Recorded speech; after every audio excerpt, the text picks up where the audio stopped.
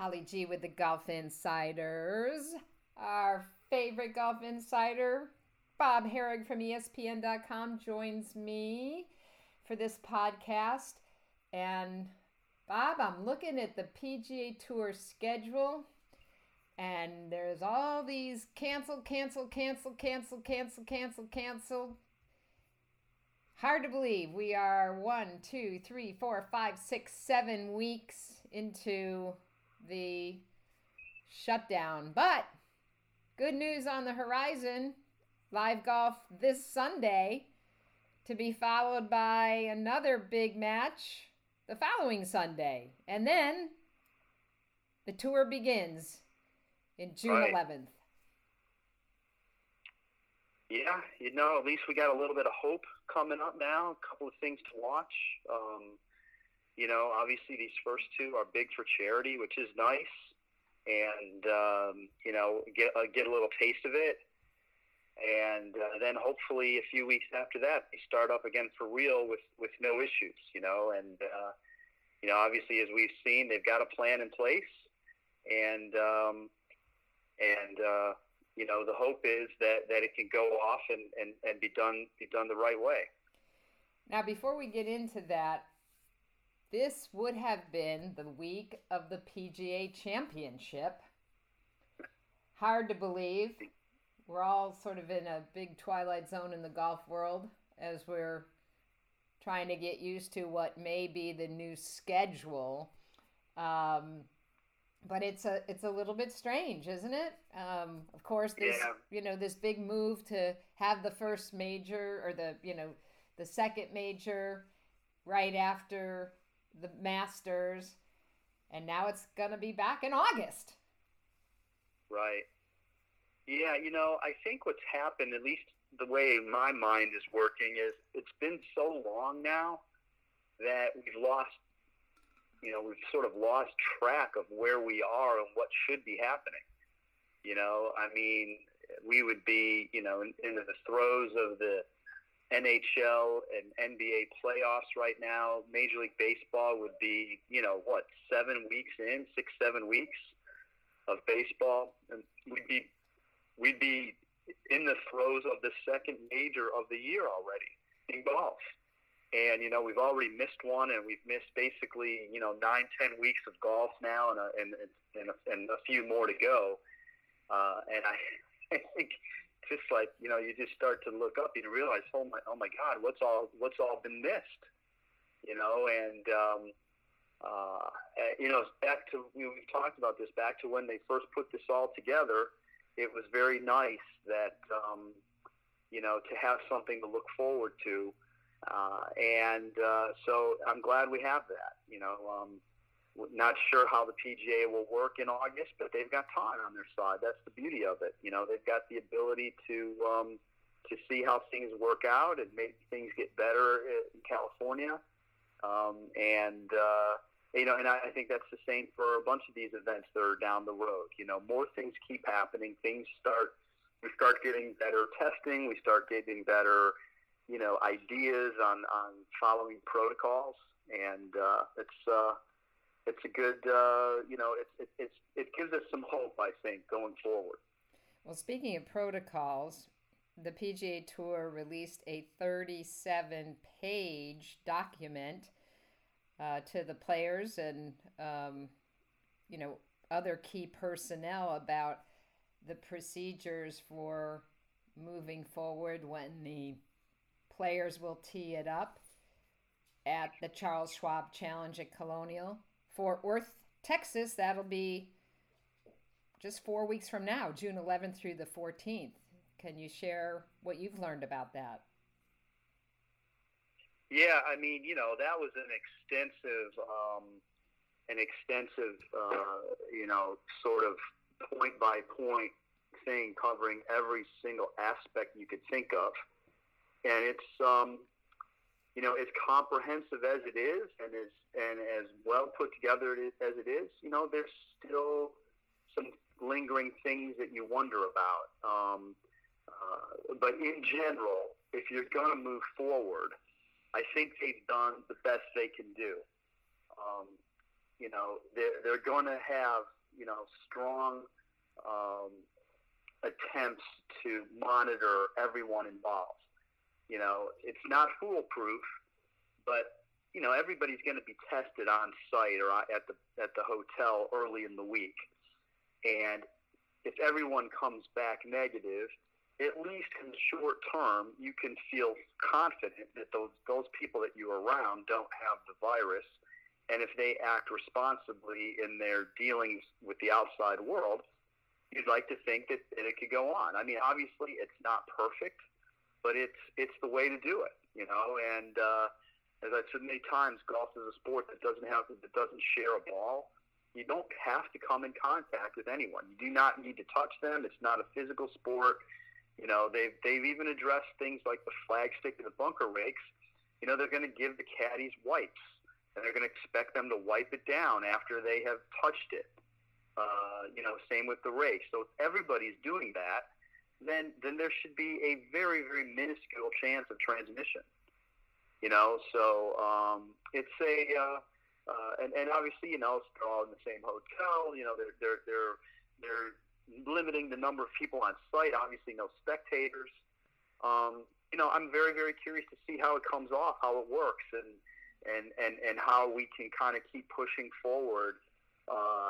Golf may be leading the way in getting sports back and also being safe. Well, another thing that they've got to contend with, right, is the fact that the tour moves from location, state to state. So they're going to go from Texas to South Carolina to Connecticut to Illinois, which, all of those states, as we know, are all in very different places in terms of, reopening. Right. Michigan's before Illinois, too, and they're another one. Detroit is Michigan and Illinois are not as far along. And, again, now they've bought themselves some time to hopefully have things, in a better place in those areas. I mean, this is one, area where I quibble a bit. And look, it's complicated, and I get it, but it would have been nice if they could have found a way to play like 2 or 3 events in a row in Texas. Not only just the Colonial, but you could have maybe had the Byron Nelson. Now, there's possibly some issues with their title sponsor. So again, it's not easy. It's complicated. But why not? Why if you could have done it, you could have played those 2 events and maybe Valero. Or maybe you move the Houston Open to now and have 3 straight in Texas. It's a state that's opened. The rules are a little bit more relaxed. It's warm, which, we're finding does help. And then you cut down on the travel. You could have people get to one location and then drive. What they're going to face now is you're going to have people go from Texas to South Carolina. Everybody who gets on that charter is going to have to be tested again before they go. Then you've got other people taking other means of getting there, either through an airport or through driving or private planes. I mean, now what you've done is you've allowed people to go outside that bubble.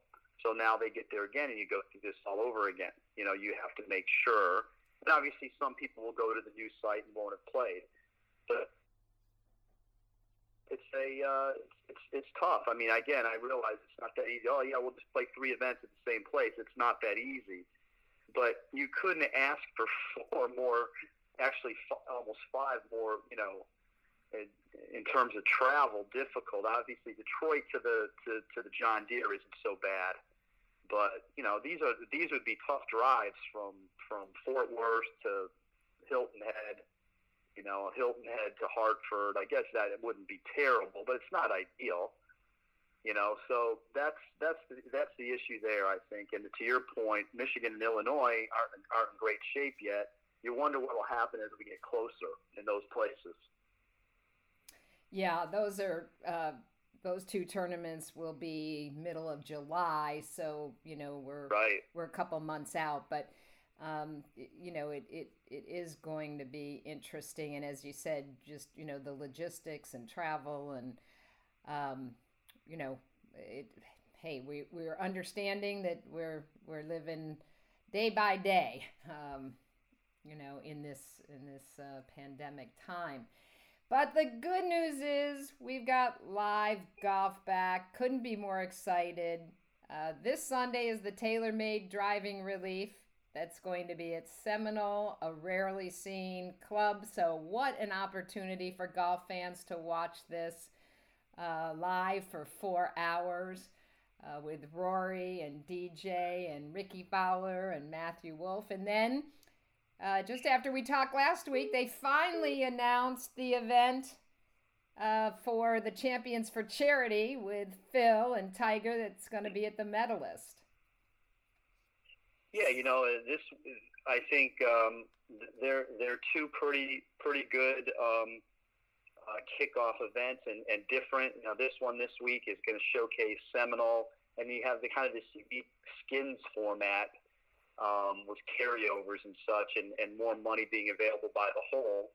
And then obviously the Tiger Phil one with Manning and Brady.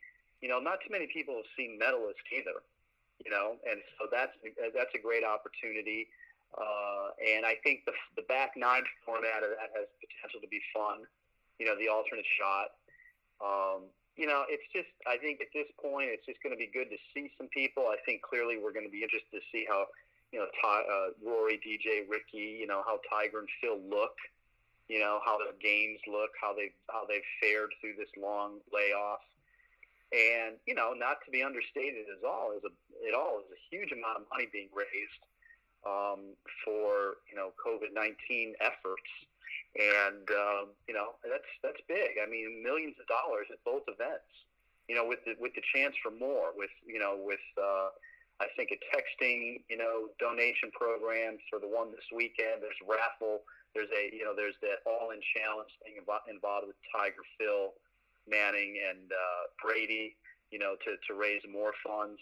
Between these two events, they're looking at probably raising, somewhere in the neighborhood of $18 to $20 million. I mean, that's pretty significant. That's a great thing for them, and for us, we get to see some cool golf courses and some high profile players. Yeah, and this is what our game is all about. We talk about it all the time. Giving back. Golf is all about week to week raising money for so many charities, and what makes us so proud to be part of this game. Tell me, I know you've had some clips on ESPN.com, a little bit of the smack talking and trolling that's been going on between Peyton and Brady and Tiger and Phil. It's really fun, isn't it? That stuff from Manning was terrific, I thought. How he was giving Brady grief about he was kind of got a slap on the wrist over here in Tampa for working out of the park that had been closed, and right, reaching out to the sheriff, and Tiger breaking out the green jacket. He's all, he can always use that as go-to right now, which is really good for him. He kind of put it back on Phil. Phil was taunting him about having the match trophy. Tiger brought out the green jacket. So, good on them. I hope they're able to share a little bit of that. The problem with golf is it's spread out over so long. I think if they're in golf carts, which it sounds like they will be, I actually think that will be better because it will lessen the lag time. It gets them to their ball sooner. It means that they're out of their carts and talking quicker. There's less time. It's hard for them to sustain that kind of banter walking on a hard, long golf course. So I think in that regard, it's probably good. And, obviously they'll be on the greens together and that sort of thing. So I think that has the potential to be a lot of fun. Well, it is, and I just get goosebumps thinking about it. And I can't wait, as I'm sure golf fans around the world are going to be tuning in for these two matches. What else is happening on ESPN this week? You showing some old PGA championships before we let you go? Yeah, that's right. They are. They're showing 4 of them, and I believe it is 99 PGA, Tiger's first PGA, and then 2014 when Rory won. That's his last major, actually, the one at Valhalla where he held off Phil and Ricky. That's hard to believe, isn't it? That's just yeah. It's been almost 6 years. That Rory hasn't won a major. He had won 4 there so quick, and now he's number 1 player in the world. So it's going to be interesting, obviously, when he gets back here because he was playing pretty darn well. And then the others are 17, the one Justin Thomas won, and then, of course, last year Brooks Koepka at Bethpage. So, this was supposed to be PGA Championship week. We're showing a bunch of old ones. I believe Golf Channel is doing some as well. So I think that's great. Whets your appetite just a little bit. Doesn't hurt to watch any major over again, especially on such iconic courses as Bethpage Black. Bob, we always appreciate your time. Appreciate ESPN for giving us sports, no matter how many times we're rewatching golf matches. At least we can keep our sports alive and well. And can't wait for Absolutely. Sunday. Thank you so much. Bob Harig, check out all his incredible coverage, ESPN.com. Thank you, my friend. Thank you. Take care.